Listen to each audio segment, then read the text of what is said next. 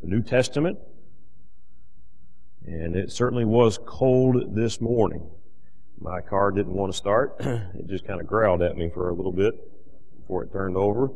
And but it could be worse, amen. My father-in-law sent me a picture this morning about 6:30, and they had 8 inches of snow.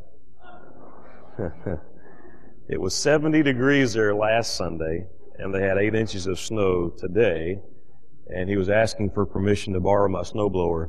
And I said, "You're welcome to it. I just don't know how I'm going to get it down there to you." But anyway, so I'll take the cold, amen. You don't have to shovel that, so that's good. Colossians chapter 1. Stand with me, please, for the reading of God's Word. Colossians chapter number 1. And we'll begin reading in verse number 15. Colossians chapter 1 and verse number 15. Who is the image of the invisible God, the firstborn of every creature? For by Him were all things created, that are in heaven, that are in earth, visible and invisible, whether they be thrones or dominions or principalities or powers. All things were created by Him and for Him. And He is before all things, and by Him all things consist.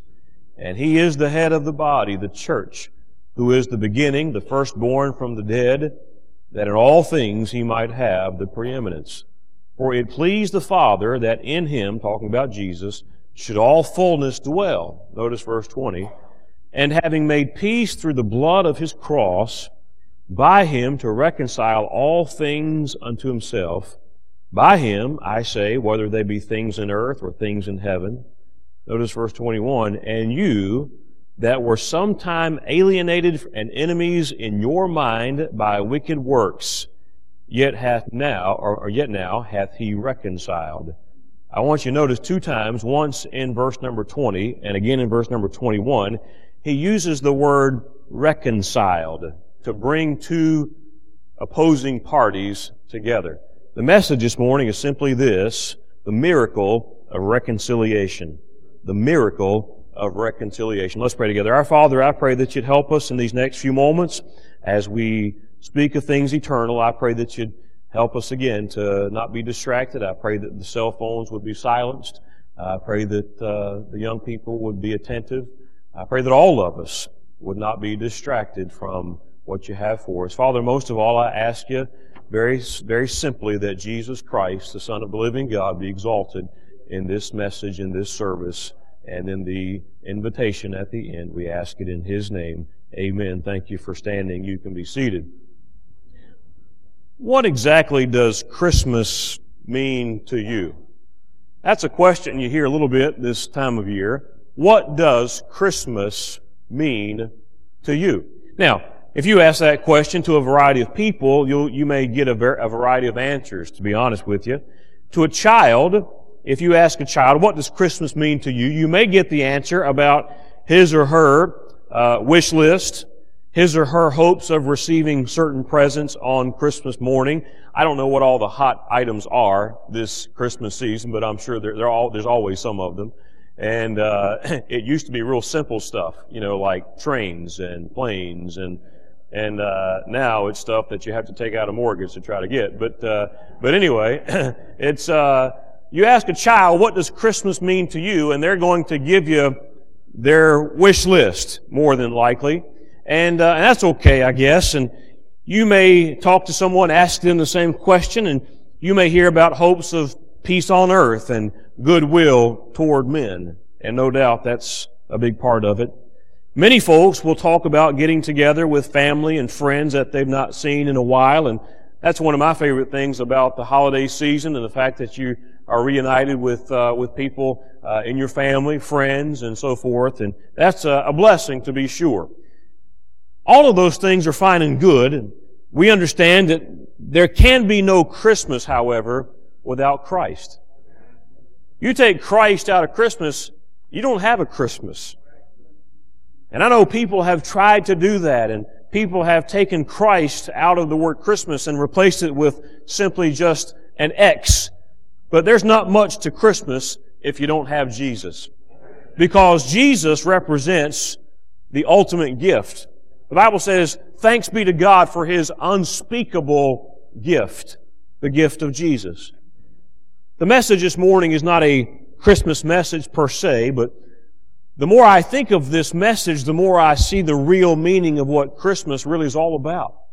Because the Bible says that Jesus came to reconcile God and man. He came to bring those two parties together. Twice in the verses we read a few moments ago, we read the word, or a form of the word, reconcile. The word reconcile means to make as one again. It means to restore unity in two parties that are apart from each other. The word reconcile means to bring together men or parties that have been in disagreement. That's a wonderful description of what happened 2,000 years ago. Really, if you could sum up the whole Christmas story, you could use the word reconciliation or reconcile, and that would be a pretty good definition of what Christmas is all about.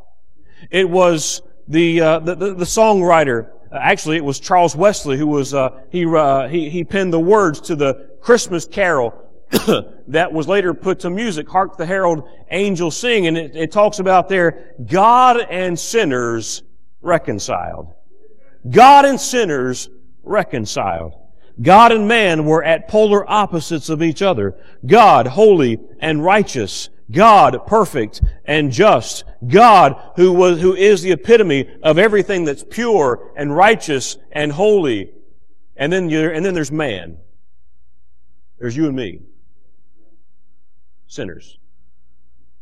You see, God, if God is perfect holiness and righteousness, if God is perfect justice, if God is everything that's right, and you can't begin to describe God and His righteousness because we can't even comprehend that level of holiness. And then on the other end of the spectrum, there's me and you. Sinners, vile. The Bible says there's none good. No, not one. There's none righteous. Talking about mankind. No, not one. The Bible talks about our righteousnesses. The very best that we have to offer to God is as filthy rags, and we described that in a recent message. I'll not go there again.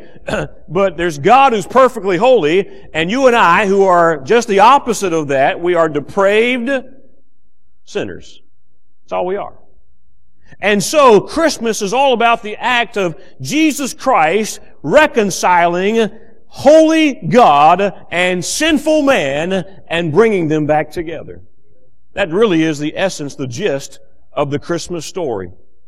Adam and Eve would fellowship every day with God in the Garden of Eden. And at one time there was a close relationship between God and the human race, Adam and Eve, that He had created. They enjoyed each other's company, and life was wonderful. Every day, God went down to the Garden of Eden, and in the cool of the day, the Bible says that they would enjoy one another's fellowship there, and they would speak to each other, and it would be as friends talking to each other. That's the kind of relationship that God enjoyed with man at the very beginning. But wait a minute, something happened. Sin entered into the world. Adam and Eve's disobedience severed the ties between God and themselves. Sin brought ruin. Sin brought death to the human race. Sin brought shame. Sin and disobedience brought humiliation to man. Sin brought separation from God. You know the story of how that they, in the perfection of the Garden of Eden, once sin entered into that garden, and of course the sentence was passed that Adam and Eve were expelled from the Garden of Eden, and there was the death sentence there, and all that went with it. And you understand there was a separation between man and God, and that separation, we see it even today. Man and God, who at one time were the closest of friends, are now enemies. Because sin brought pain, sin brought suffering, sin brought shame. And in Genesis chapter 3 and verse number 15, right there near the beginning of your Bible, we see that God was prepared to bring man back to Himself as soon as man fell. Oh, and by the way, it was even before that. Because the Bible says that Jesus was the Lamb slain before the foundation of the world. Even before man sinned, God was making preparations for Christmas. Think about that. You think you prepare for Christmas early? How many of you started in the summertime? A few of you did. Sick individuals. No, I'm just kidding. But you talk about getting a jump start on Christmas preparation. Before man ever fell, before there was a separation between God and man, before there was the shame and suffering that sin brought on, before all of that, the Bible says that Jesus was the Lamb slain before the foundation of the world, and immediately upon man's sin, God set plans into motion. He said to Eve, He said, the serpent is going to bruise the seed or the heel of your seed, but your seed is going to bruise the head of the serpent, because there's going to come a Messiah. There's going to come somebody to reconcile God and man. The message this morning is about the miracle of reconciliation, because it is a miracle.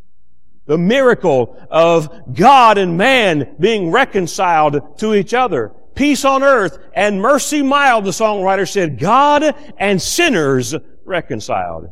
It's nothing short of a miracle. No two parties could have been further apart than God and sinners. Think about it.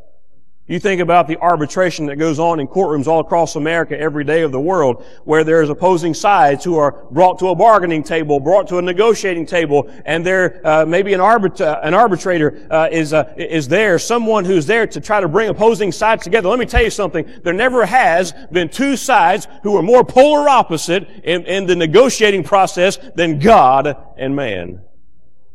And yet Christmas is all about the reconciling of a holy God with sinful mankind. You see, our nature and God's nature are polar opposites. God is holy, my nature is sinful. God is righteous, my nature is depraved. God is light, the Bible says, and in Him is no darkness at all. And yet the Bible says that my sinful nature is dark. It's wicked. It's vile, it's putrid, it's disgusting. So for you and I to be reconciled, brought back into fellowship with God, that's nothing short of a miracle. Nothing short of a miracle.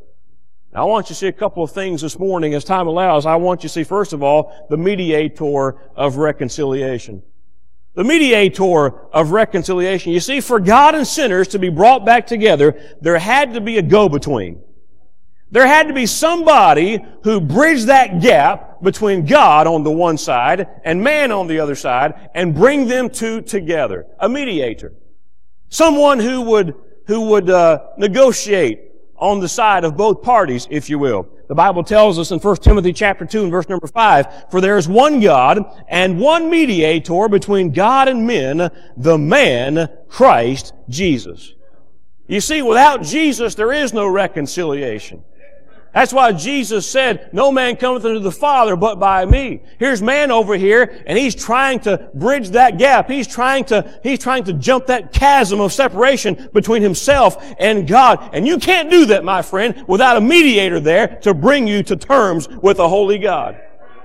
Because God's justice demands penalty. God's justice demands that sin be paid for. And you can't bridge that gap without a mediator. I got good news for you this morning. We have a mediator. There's one God, the Bible says, and one mediator between God and man, the man Christ Jesus. Without Jesus, there's no Christmas, because without Jesus, there's no reconciliation. He made it possible for two sides to come together, and He's the only one who could do it. The priest can't do it. The preacher can't do it. The Pope can't do it. The president can't do it. Hey, no one can do it except for somebody who is sinless himself. You see, reconciliation between God and man could only happen if there was a sinless man who would stand before God on behalf of the human race. He had to be sinless. That's why I can't get saved for you, my friend. I can't come to God on your behalf. Hey, no one can, no man can. I don't care who he is, I don't care what his title is. No man can go to a holy God on behalf of a sinner who is himself a sinner. This mediator, whoever he was to be, had to be sinless. Had to be perfect. Had to be perfectly righteous. No sins of his own. You can search the world over, but there's no man who fits that bill, because we all inherit our sin nature from our human father and his father before him, all the way back to Adam. The mediator had to be he had to be sinless, he had to be perfect, he had to be, had no sins of his own. Enter the Christmas story. 2,000 years ago, in a little manger, in a little cattle stall, in a little barn outside of an inn in the little town of Bethlehem, comes Mary and Joseph. And they'd gone there because of the taxation of the day. And there was no room for them found in the inn by the innkeeper. And so he said, look, I don't know what to tell you, but there's a little barn out there. You're welcome to spend the night out there. I hate to put you out there. I see, ma'am, that you're expecting, but that's all I have. It's the best I can do. And there, in the rude surroundings and crude environment of a cattle stall comes the mediator, Jesus Christ. In that manger in Bethlehem lay not just a baby, but the mediator between God and men, the man, Christ Jesus. No sins of his own, because he was born of a virgin. His father was not Joseph. His father was God himself. He had no human father, because to have a human father, he would have human nature, and to have a human nature would be a sin nature, and he had no sins of his own. That which was conceived in Mary was not of Joseph, it was of the Holy Ghost, the Bible says. And Jesus, the virgin-born Son of God, came into this world to unite God and man. Hear me carefully. As the Son of God, He was sinless. And as the Son of as the Son of Man, He was a suitable substitute for our sins. Well, listen very carefully. So there's the mediator of reconciliation. I want you to see this. Equally important is the method of reconciliation. The method of reconciliation. You see, now we understand that Jesus was the mediator to bring man and God together, but how was this going to happen? Look back at our text with me, if you will, Colossians chapter 1 and verse number 19. The Bible says, "For it pleased the Father that in Him should all fullness dwell." Notice verse 20. "And having made peace through the blood of His cross, by Him to reconcile all things unto Himself. By Him, I say, whether they be things in earth or things in heaven." You see, this job of reconciliation was especially difficult because the mediator had to die. The mediator had to die. That makes this situation very unique. You see, the mediator could not bring these two parties together who were at polar opposites of each other, holy God and sinful man. This mediator could not just bring them two to a negotiating table and walk away. No, it wasn't that simple. The mediator had to die, because for God's end of the bargain to be satisfied, sin demands payment, and the only payment for sin, according to the Scriptures, is death. The wages of sin is death. The soul that sinneth, it shall surely die. And so this mediator could not just turn and walk away from two sides and say, hey, y'all get together now. He couldn't do that. No. He had to die to satisfy the justice of a holy God. The job of reconciliation was difficult. It wasn't just a matter of bringing two sides to the table and say, y'all work this out. No, the mediator was the sacrifice that was necessary to pay for my sins and your sins. Look at the verse again, Colossians chapter 1 and verse number 20. Notice what it says, "And having made peace through the blood," notice the next three words, "of His cross." Like it or not, my friend, you cannot separate the Christmas story from the Easter story. You can't do it.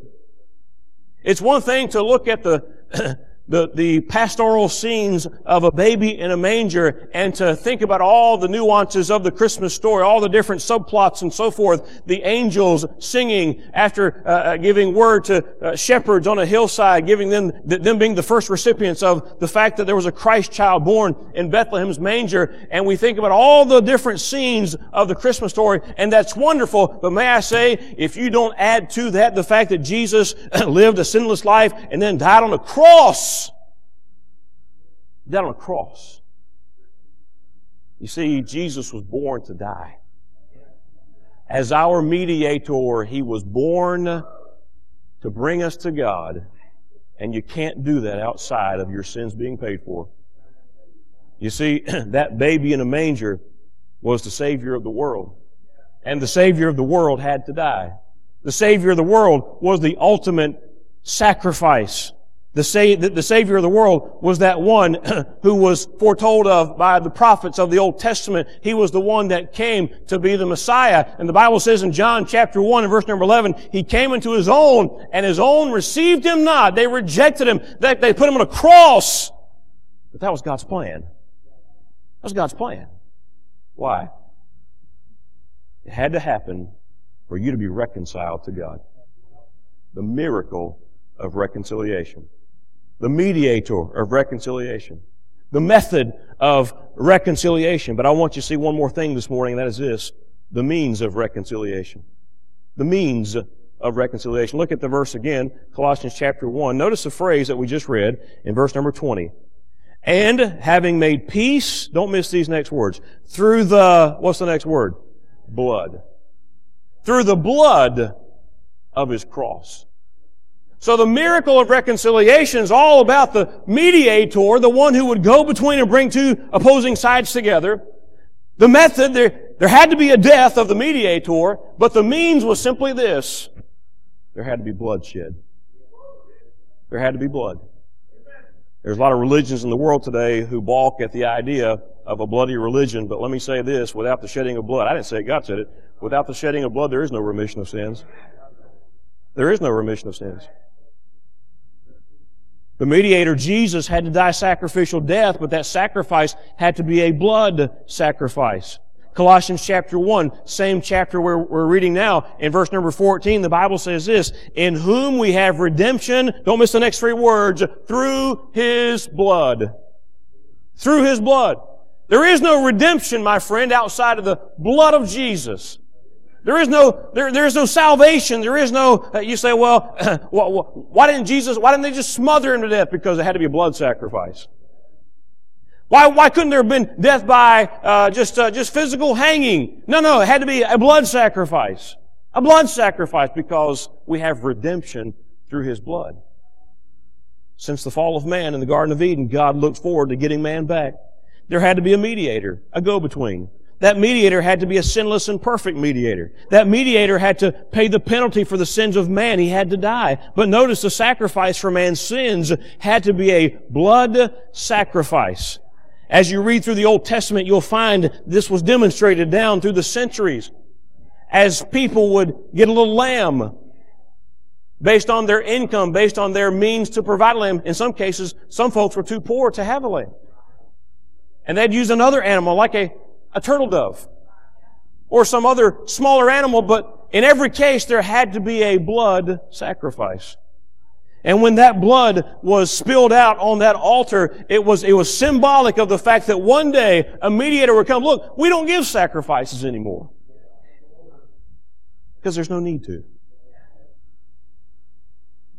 It's not that we're above that, it's because Jesus was the ultimate blood sacrifice.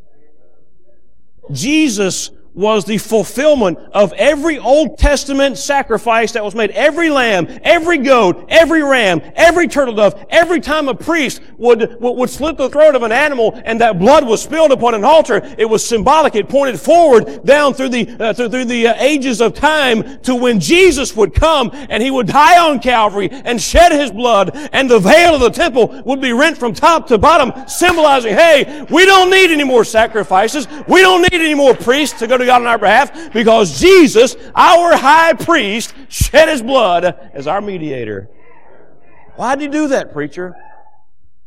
To bring God and man together. Reconciliation. The miracle of reconciliation. You see, my friend, it's not the water in the baptistry that saves you, it's the blood of the mediator. Oh, precious is the flow that makes me white as snow. No other fount I know, nothing but the blood of Jesus.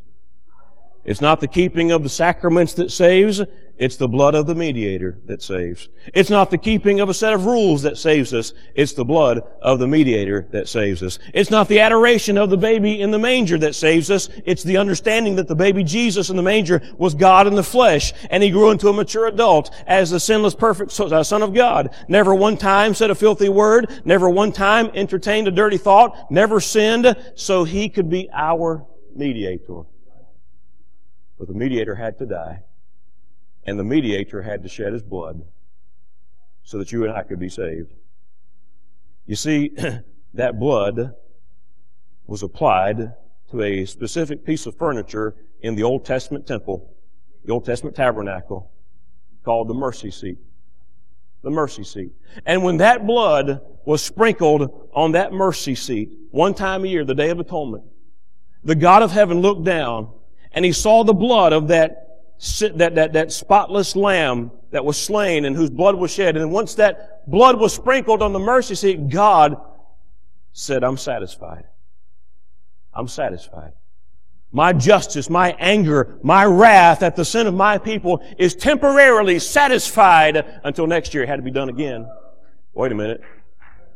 When Jesus died on the cross, and He as our high priest took His own blood to the mercy seat in heaven, and He applied it to that mercy seat there, and God said, my wrath is satisfied. My justice is satisfied.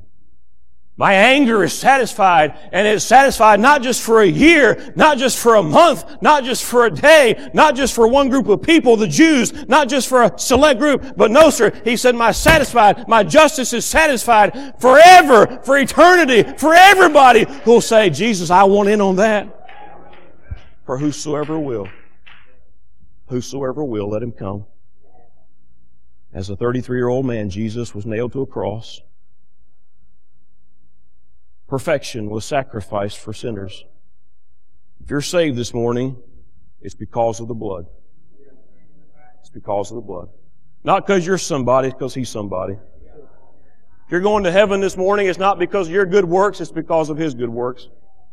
It's because of the finished work of Christ on the cross and His death, His burial, His resurrection, the blood sacrifice, and that blood atonement that He made on my behalf on that day. May I say to you this morning, if you have any hope of being saved, it'll be because of the mediator between God and men, the man Christ Jesus. Reconciled.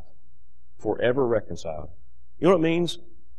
The Bible says, therefore, being justified by faith, we have peace with God. What do you call that? Reconciliation. How is that possible?